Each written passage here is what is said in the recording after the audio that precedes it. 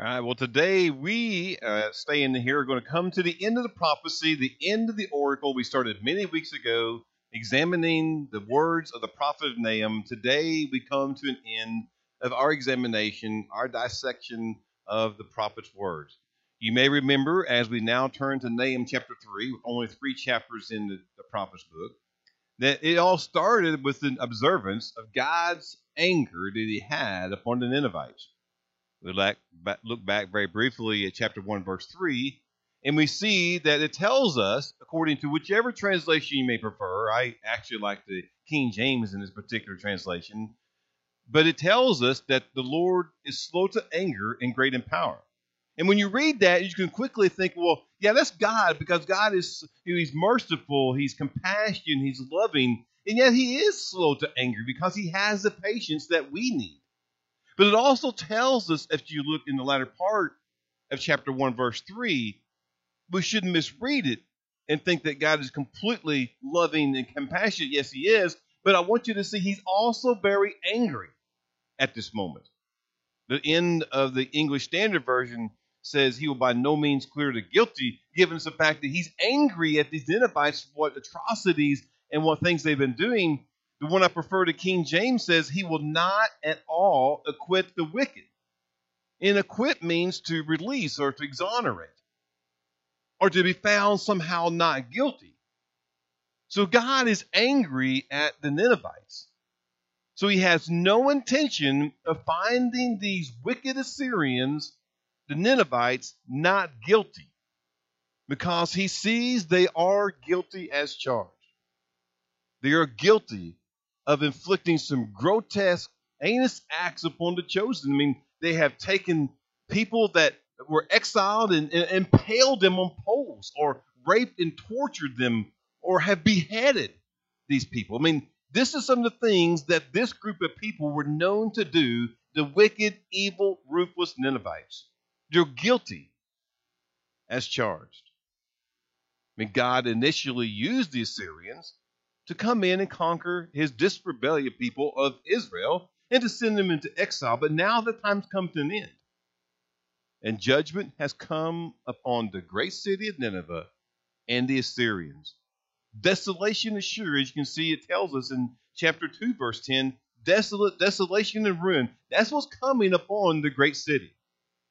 Last week, we took an opportunity to lead into the second chapter of Nahum. We spelled out some of the things that would happen to the city as Nahum was seeing the vision that would occur actually in 612 BC. He saw it long before that. It came to be true in 612 BC as he laid it out for us. That would happen in the second chapter. So now we leap into the end. We come to chapter 3. And today spells out for us the end of Nineveh. It is the complete end of Nineveh. When I say complete end, let me remind you that as these things occurred to Nineveh in 612 BC, I said it last week, let me say it once more, the complete end of Nineveh, because they could not find any remnant of Nineveh at all until 1845. Many, many years later, did they ever find anything at all of the city of Nineveh. Let us stand together and read the text that spells it out for us in Nahum chapter 3, which brings the study to conclusion. Listen for the woe, which also signals then that something horrible is about to be upon the city. And the woe occurs in the very first verse of the third chapter, where it says this: Woe to the bloody city, all full of lies and plunder, no end to the prey.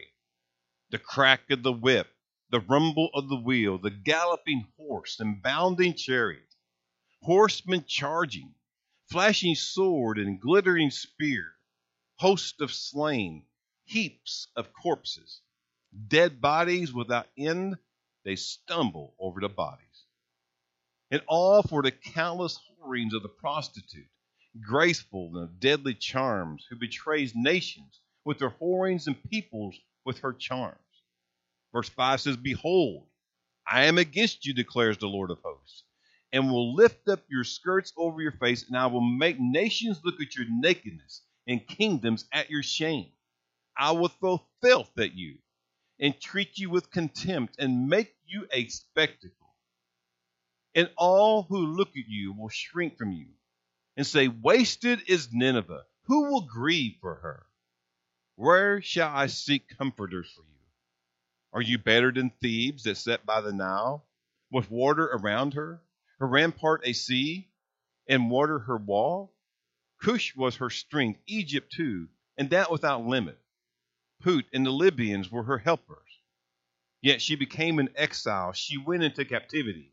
Her infants were dashed in pieces at the head of every street. For her honored men, lots were cast, and all her great men were bound in chains. You also will be drunken. You will go into hiding. You will seek a refuge from the enemy. All your fortresses are like fig leaves, with first ripe figs. If shaken, they fall into the mouth of the eater. Behold, your troops are women in your midst. The gates of your land are wide open to your enemies. Fire has devoured your bars. Draw water for the siege. Strengthen your force. Go into the clay. Tread the mortar. Take hold of the brick mold. There will the fire devour you.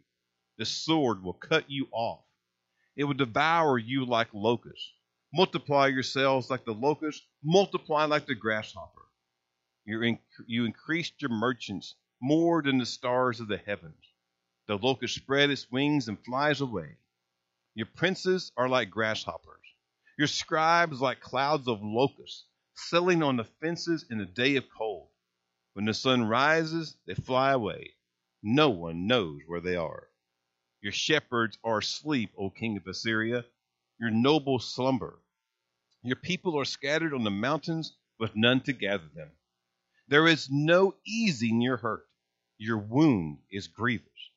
All who hear the news about you clap their hands over you. For upon whom has not come your unceasing evil? Father, Lord, we read your text this morning, Lord, and we pray that your Spirit will lead and guide us into better understanding this text, or at least today, Lord, understand how it can apply to us. These words may be foreign to us, Lord. They were written so many years ago.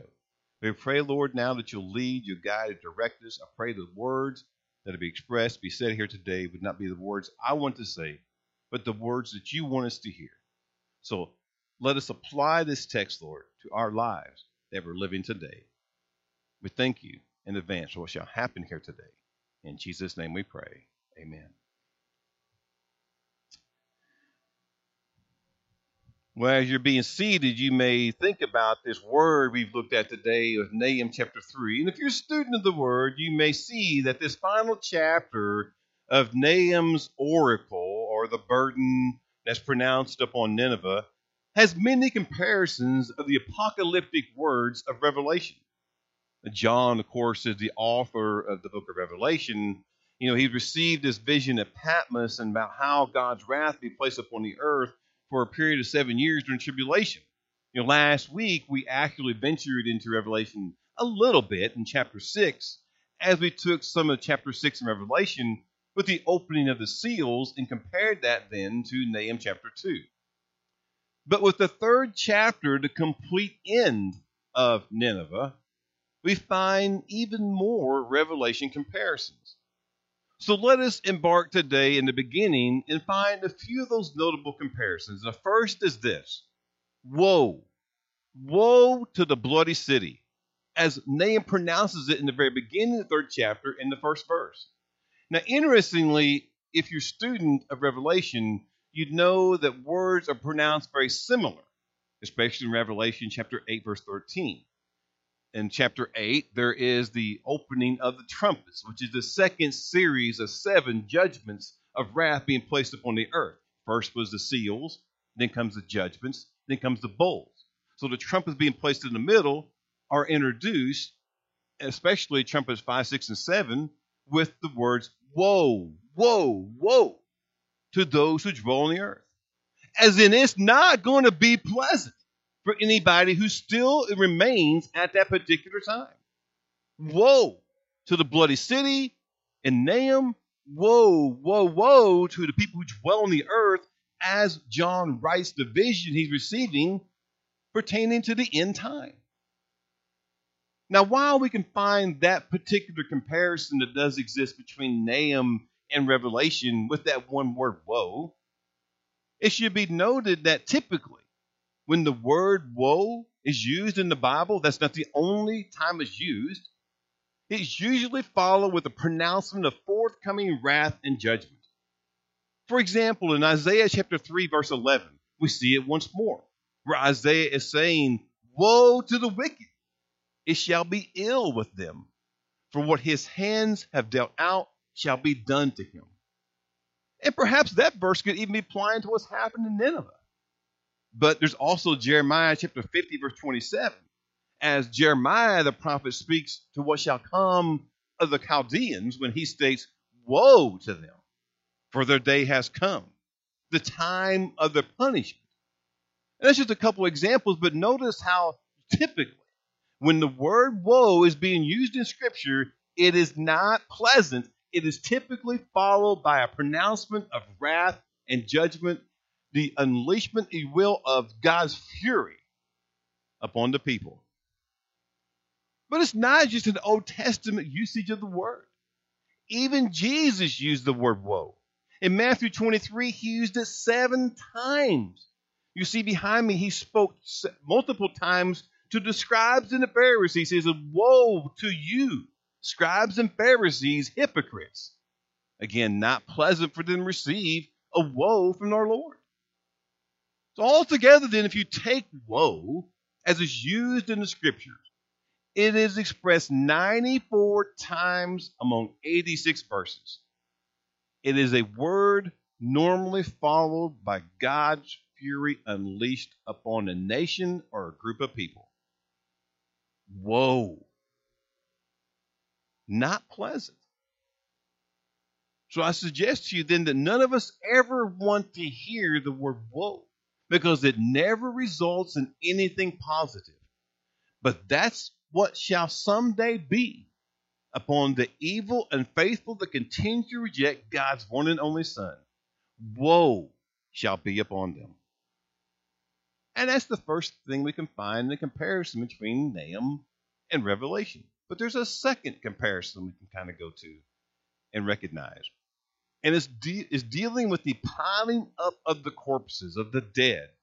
Nahum had written in this chapter in verse 3, horsemen charging, flashing sword, glittering spear, host of slain. Look, heaps of corpses, dead bodies without end. They stumble over the bodies. Looks pretty ugly. Looks like a pile of bodies are being accumulated pretty quickly. But it's similar to how the end time shall be. In Revelation 14, John writes, so the angel swung his sickle across the earth and gathered the great harvest of the earth and threw it into the great winepress of the wrath of God. And the winepress was trodden outside the city, and blood flowed from the winepress as high as a horse's bridle for 1,600 stadia. Now, a lot of us may not be familiar with a horse's bridle, but a horse's bridle can be approximately 4 feet high. We don't talk about distance in stadia, but a 1,600 stadia is 184 miles. So listen to what John is saying. In the end time, the bloodshed will be so severe, so many bodies, there'll be 4 foot high of blood for 184 miles. I can't even fathom that. I don't think any of us can. That's not exactly what Nahum is saying with Nineveh. But he is saying that there will be the piling of the bodies, the corpses. So yes, there'll be bloodshed during that time, as there will be as times progress for those, again, who are left behind, who've not accepted Christ. So that's 2 notable comparisons, but yet let's go one more to a third. We refer to the whoredom and the harlot, verse 4 of Nahum chapter 3, and all for the countless whorings of the prostitute graceful in the deadly charms, who betrays nations with her whorings and peoples with her charms. Well, once again, it's not exact wording we find in Revelation and John's vision, but there has some similarities. In Revelation chapter 17, verses 3 through 5, it says, he carried me away into the spirit, into the wilderness. I saw a woman sitting on a scarlet beast that was full of blasphemous names, had 7 heads and 10 horns.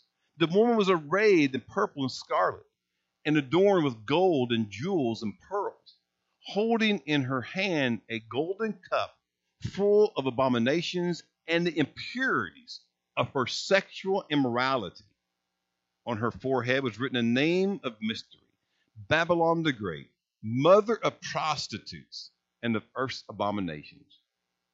Again, the wording is different, but it pronounces for us how there'll be immorality. How immorality in Nineveh was commonplace, and how immorality in time will be just as common, but most likely worse.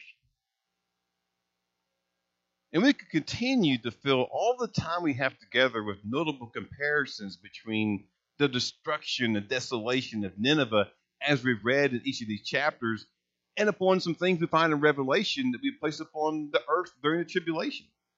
But time prohibits any further comparison. So we draw all that to conclusion by saying this, that the Lord God Almighty has judged Nineveh. They're completely unworthy. I mean, you've seen in this chapter in verse 5, as well as the previous chapter 2 in verse 13, where he said, I am against you. I am against you. It's a very sad day for Nineveh. As the old saying goes, they've made their bed and now they have to lie in it. The Ninevites were ruthless, wicked, evil people. Not even remotely close to being God-fearing, God-loving people. We talked about some of the things that they were known for, the beheading, the impaling, the rape and torture. I mean, if we're forgetting that, let us not forget in the very beginning of Jonah. We studied months ago, the very beginning of Jonah in chapter 1, verse 2. The Lord recognized how wicked and evil they were. It says, for their wickedness is come up before me. God was aware of it, as he's aware of all things. And now he's had enough. The people have been judged as guilty. Their time has come to an end. Desolation is sure and shall be done. But let us slow down, consider that, and begin to maybe go a new direction and ask this question, perhaps ponder. Did it have to be that way? Did the once great city have to be decimated, eradicated, have to be destroyed in such a way? As you think about that and ponder, I immediately begin to think in my mind, my heart, that no, it didn't have to be as such. I mean, in the book of Jonah, we observe Jonah's hatred of the Ninevites. I mean, he did not want to go. He ran the other direction. He disobeyed God. Now, God got his attention, sure. But we see illustration of how God loved the people of Nineveh. Towards the end of the 4th and final chapter of Jonah, we find the Lord's compassion upon the people that we're talking about now, again, 150 years prior. But notice how he had love and compassion upon the Ninevites. In chapter 4, verse 11, it says, should I not have pity upon Nineveh? I mean, God shows pity upon the people. I mean, that verse illustrates God's forgiving nature. His love he has for all people. I mean, granted, it's not John 3:16, which says, for God so loved the world, he gave his only begotten Son, that whosoever should believe in him should not perish, but have everlasting life. I mean, John 3:16 truly tells about God's loving, forgiving nature. I mean, as does 2 Peter chapter 3, verse 9, which reminds us that God should desire for none to perish, but for could come to repentance. So there's verses that illustrate God's loving nature. And perhaps that one in Jonah also gave us an indication of his loving, forgiving nature when he had pity upon the Ninevites. But here now, in 3 chapters of Nahum, it's 150 years later, God pronounces an ugly, complete end to Nineveh. So the question now we're entertaining and pondering is, did it have to be that way? Did the once great city have to be desolated, decimated, eradicated, destroyed? And again, I think the answer that we could give ourselves is it didn't have to be that way. No, it didn't have to be. I mean, the people once turned to God, but now they've turned on God. They've turned away from Him, which God had no choice ultimately but to act. And now it's a very sad ending to what could have been a great story. I mean, with Jonah, if you take Jonah and Nahum and put them together with Jonah, God was willing to send the prophet to look upon their wickedness, their evil way, but also then to preach to them and have their hearts to turn to loving, repentant hearts. In Jonah chapter 3, verse 5, there's evidence. People in Nineveh believed God. They proclaimed a fast. They put on sackcloth, all evident that they were having a heart that was repenting. In verse 10 of the same chapter in Jonah, chapter 3, God saw their works. They turned from their evil way. God repented then of the evil that He said He would do upon them. So it looked good. For a while, didn't it look good? I mean, it's a great, wonderful story. It could have been the perfect Hollywood ending of riding off into the sunset, happy trails. For a while. But unfortunately, there is, again, that theme they were introduced multiple weeks ago that we've been dancing around from time to time. Unfortunately, that theme told us that one generation's revival, that revival that happened in Nineveh, guaranteed nothing for the next and subsequent generations. We applied it to all of our lives. A revival in our time, our country, our life that's happened would guarantee nothing for the subsequent generations to follow. That's the theme we've danced around for multiple weeks. One generation's revival guarantees nothing for the next. But as we end our time with Nahum, what does that mean? I mean, what do we need to take away from that theme? In our final message on Nahum, how can we take that theme and apply that to our lives thousands of years away from the destruction that we read about that was placed upon the once great city? To answer that question, I must once again, I know it's repetitive, talk about the combination of the books of Jonah and Nahum. Because as you look at Jonah and then read Nahum, it demonstrates that there was a nation of degenerate, wicked, evil, ruthless people that can repent. They did, and they turned to God. But it also shows us the subsequent generations gravitated back to their evil ways of their forefathers. So what we see, and then in Nahum, is evidence of a generation or generations that came without repentant hearts. In the 150 years after the revival occurred in Nineveh, according to Jonah, we see in Nahum a falling away and a generation that comes upon the scene without having any fear and any love of God. Just like maybe their forefathers had before Jonah was sent to Nineveh. So what does that mean? Why do I bring back the once more, again, to answer the question, how can we take the theme and apply it to our lives thousands of years removed from the destruction of one great city? How can we take all this in consideration and begin to apply it? What is the takeaway? This is the takeaway. In essence, what we see by examining Jonah/Nahum is something played out right in front of us every day. That God gives us free will. To all of mankind, He gives us the liberty to make our own choices. Free will he gives to every generation, to every man, every woman, every child. He gives us the freedom to make our choice. He doesn't force us to accept his son. He offers us the choice. And what we find then as an unfortunate circumstance of him giving us free will, the choice, is that mankind often chooses something else, something other than his son. And in the case of Nineveh, the following generations, after that revival that we seemingly see to occur in Jonah, they chose to turn away from God. They chose to turn back to evil. So what one generation's revival again guaranteed nothing for the next. So if all that said and all that noted, the question then that maybe we should be asking ourselves to have an ultimate application from all of our time in Jonah and or Nahum is to be asking the question concerning to the current generation.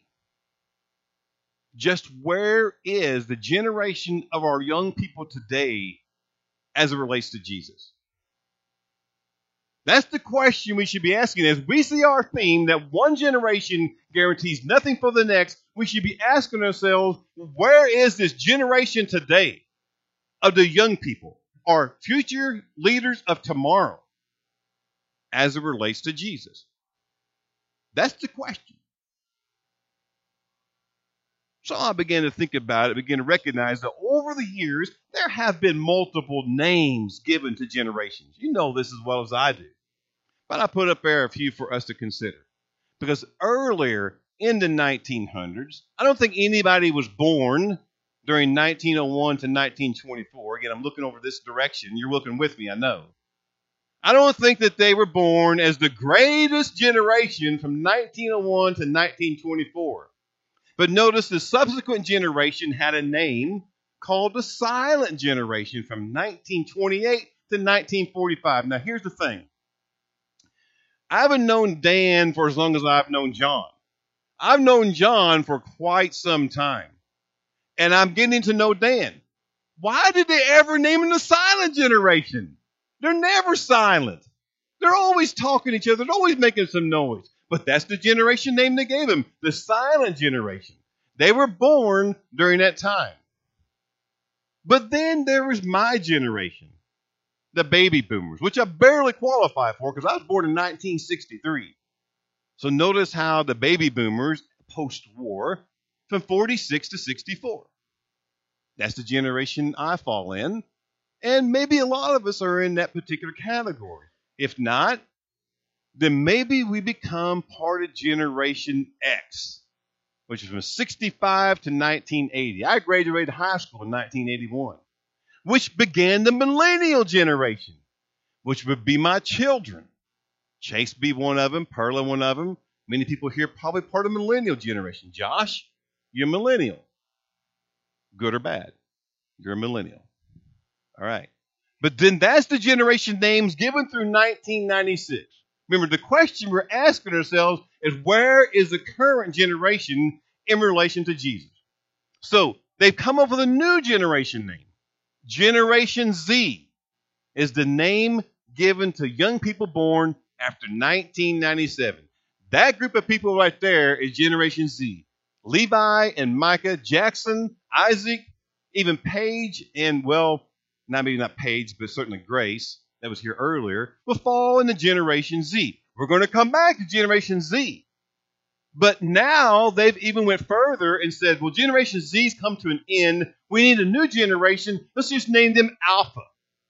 So now we have a Generation Alpha. They are the newest group of young people. And researchers say that this group came along in 2010, and they'll be in the group until like the mid-2020s. That's their birthing years. That group of people is not in this room. That group of people is back there with the leaders right now, having their own little children's time of study. But listen, there's 2.5 million Generation Alphas. They're the only generation to be born entirely in the 21st century. Interestingly, maybe why researchers said they started in 2010, this Generation Alpha, is it said it coincided with the beginning of the iPad in 2010. I didn't know that. But the new Generation Alpha, again in children's church, they're too new to have a lot of information about their current relationship if they have one with Jesus. So we go back to Generation Z. I'm not picking on teenagers today, but that's the generation that we should be most concerned about right now because they're our leaders of tomorrow. So Generation Z, which we have 4 of them here today, we have at least 6 within the church. Generation Z, what is this generation of the young people? How is the relation to Jesus? Now, as they're about to hear this, I've already discussed it with the young people. In our Sunday school earlier today, I gave them all the information I'm about to give you of their faith or lack thereof. And let me tell you, it's frightening. James White wrote a book called Meet Generation Z. In his study and research, he said the most defining marks of members of Generation Z in terms of their spiritual lives is their spiritual illiteracy. They do not know what the Bible says. They do not know the basis of Christian belief or theology. They do not know what the cross is all about. We had that very discussion in our class time with our students here as they relate to their buddies at school. They do not know what it means to worship. That's Generation Z. That's the generation of the young people, a lot of the young people in this room, young people who go to school every day with these kids. But that's not all you need to know. We need to know this, but that's not all we need to know because we're asking ourselves, what is the current generation's relation to Jesus? So further, they found this. The Generation Z is disconnecting completely from religion, spirituality, and the larger questions of life. In fact, the Barna Group did a study, characterizes Generation Z as the first truly post-Christian generation. Listen, with only 4% adhering to biblical worldview. That's 4 out of 100. 100 teenagers, only 4 would adhere to biblical worldview. As a result, scriptural authority has come under fire and fewer teenagers are trusting what the Bible has to say about contemporary issues. He concluded, overall, barriers to faith and loss of interest in the church have led to increasing rates of atheistic and agnostic beliefs. The Barna Group discovered that the percentage of teens who identify themselves as an atheist is double that of the adult population. I asked each one of them if they knew people at their school who's an atheist, and they all did. We discussed the difference between atheist and agnostic. And they have a lot of people who are not agnostic. But this is where we are. We need to be cognizant of the facts. The children of the millennials were the alphas. I mean, the Generation Z. Primarily, Generation Z, for understanding, is like 12 to 20-year-olds. And let me just tell you, they're not excited about being a Christian. Most of them could take it or leave it, and a large majority are just leaving it. As you're looking at me, what you believe is not the same as their belief. It is not just a little bit different, it is radically different. I mean, radically different. Just ask them. So having discovered that, the question now is, what can we do? I'm telling you, we got to pray. We must pray. In addition to that, we must lead and guide and direct our young generation to the truth. And you hear them say, well, are they going to listen? If we guide them, Are they going to listen? Well, children hear a lot more than you think they hear. A lot more. But here's the thing, they definitely see our actions. Oh, by the way, were you aware that you act out what you believe? Were you aware of that? I mean, you may tell your children to attend church, or you may tell your children you need to pray, or you may tell your children you need to read the Bible, but if they never hear you praying, never see you reading it, never see you at church, what are they going to believe? You know the old expression, action speaks louder than words. So what are they going to believe?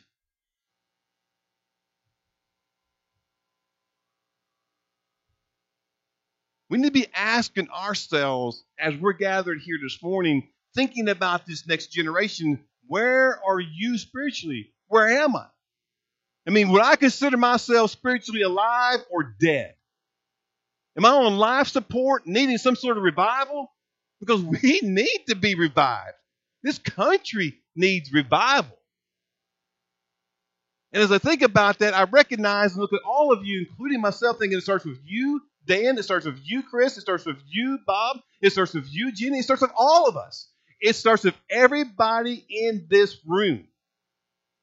Our country needs a radical wake-up call. We got to wake up the masses. We got to preach to our children. We have to give them the word. We got to share it with them. We have to be noticeably different with our actions lining up with our words. I mean, here's the thing. The current generation may be falling away, but we need to fall in love with Jesus again and let our actions speak loudly. Again, the question is, where are you spiritually? I'm not condemning. I'm looking at myself as much as anybody else. Where are we individually, corporately together as Crossroads Baptist Church? Where are we spiritually? Are we alive or are we dead? Are we in life support? Are we needing revival? I think all of us need revival. So here's the thing. Some of you know that the Bible speaks of 7 churches. Revelation chapter 2 and Revelation chapter 3, they speak of 7 churches who are real churches. Not all exist still now, but they were real churches at that time. But they're also a representation of the generations subsequent to the coming of Christ. Again, they're listed in Revelation chapter 2 and 3. By the way, one is called a dead church. That would be Sardis. And one is called lukewarm, which would be Laodicea. So we asking ourselves, then, which are we? Will we be one of these categories or one of the others? We consider dead or we would consider lukewarm? We need to know. So over the next several weeks, we're going to venture into Revelation chapter 2 and chapter 3 and look at these 7 churches. We're going to find out information about them. And then when we find the information about them, we're going to compare and apply that to our lives, to our church, to our country. Because, folks, we are not, as a country, going the right way. If the generation from 12 to 20-year-olds, only 4 out of 100 have any kind of biblical worldview, then where are we going to be in another 20, 30 years? It's only going to get worse. So we have to do our part. And the first part we do is by individually looking at ourselves and seeing where we are spiritually. We need to wake up. We need to let everybody else see something different about us. You're thinking, well, that might be next to impossible. Well, with God, all things are possible. And if we're willing, He will lead. But here's the thing, when I talk about standing out, I just want to recognize how we must know we got to be so much different that people will see us as unusual. And then we'll just see something unusual about us, maybe something will spark within them, and they'll come up to you and say, what is different about you that I want to receive? We must stand out and be different. Because you're standing out and being different draws someone's attention. Have you ever noticed, have a crowd of people? If you're a crowd of people, one person stops and starts looking up, and they're just intently focused looking up, that the people around them will start looking up too. You ever notice that? Because they're curious creatures. People want to know, what's that dude looking at? So look, you just keep looking and looking and looking. Eventually, someone sees you looking. Someone sees you different. And they'll look and see what is different, that perhaps they will receive Christ. We must be that different. We must be that noticeable. We'll venture into Revelation to maybe help us out a little bit on the course. The churches can speak to us as we learn about them to find out where we are and maybe where we need to go. We conclude our time in Nahum and look forward to what the Word can tell us about us being spiritually alive or dead. Let us be alive. Father, Lord, we thank you for this message. We thank you for this day, Lord. We thank you for the multiple blessings you give to us, Lord. Scripture is sometimes hard to understand. We need messages sometimes like this, Lord. It's difficult to preach, difficult to receive, but it's, Lord, one that maybe we need to hear. Because we do need to be aware, be cognizant of the generation that's before us. How maybe they're not truly receiving the word and not having the outlook that we as adults, we as parents would maybe like for them to receive and to have. So, Lord, we pray over this generation. We pray over it, Lord, and ask that you be, Lord, with us as we begin to lead and guide and direct them. I pray, Lord, you open their ears, open their heart to receive that news, the good news about Jesus, Lord, how they can receive that. Guide us, Lord, direct us in our efforts. As you get the glory for all we do, let us not seek any of our own. Lord, let's even turn to today and to now, Lord. Let's reflect upon the young people here today, and if there's somehow, some way, one that has really not connected to you, I pray, Lord, that you'll enter the heart now, Lord, and begin to stir. Maybe today, stir this week. I pray, Lord, for all of us to have our heart to be stirred, recognizing that we're not exempt from having maybe some doubt, some curiosity. I pray, Lord, that you'll be with us as well. Help us, Lord, become alive again. Let us fall in love with you, Jesus, as maybe we did in our first day. So we thank you then for the message here today. We thank you for what you shall have for us. And as always, we thank you for your Son, Jesus, Lord. In your name we pray. Amen.